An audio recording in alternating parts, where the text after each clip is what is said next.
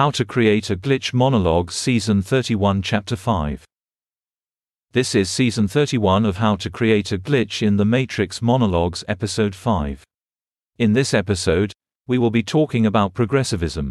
The consensual reality of progressivism entails 4 separate tendencies already explored in previous podcasts. Namely, 1. The rewriting of historical narratives in service of righting what are viewed as historical wrongs. 2.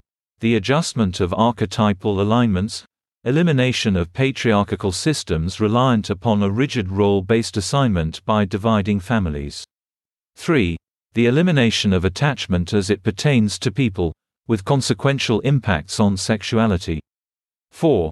The lowering of disgust sensitivities through desensitizing media and consumption. Each one of these tendencies has a significance and ultimate impact. The rewriting of historical narratives is accomplished by reorienting historical figures in light of the normative structure of the present, which is to say reversing the ideals they symbolize. B. Replacing the narratives upon which historical precedent relies, with dialectical narratives. The methodology through which this is accomplished is via multi-contextuality, which is to say, that the narratives of historical members of the outgroup are substituted for the narratives of the in-group. The use of popular media to preferentially elevate members of former outgroups, along with the rewriting the archetypal vocabulary of popular media, accomplishes the same goal.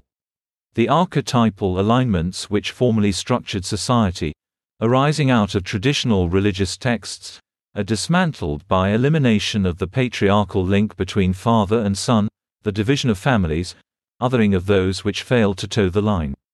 Similarly, the archetypal vocabulary of the present is reoriented and rewritten to accomplish the advance of the cause.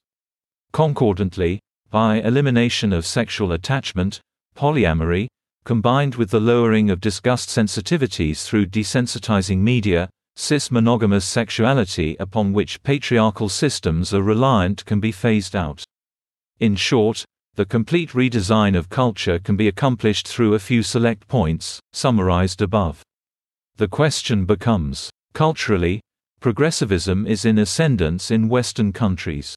Myopically, for every movement there is a counter-movement, a dialectical reaction. Can we assume that the most destructive cultural phenomenon in history will simply expire of its own accord?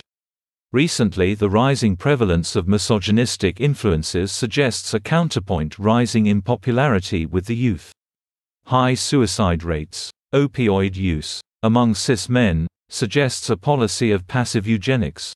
The affluent remain progressive. Disenfranchised young people, counter-movements, dialectical trends. And what will they replace it with, I wonder?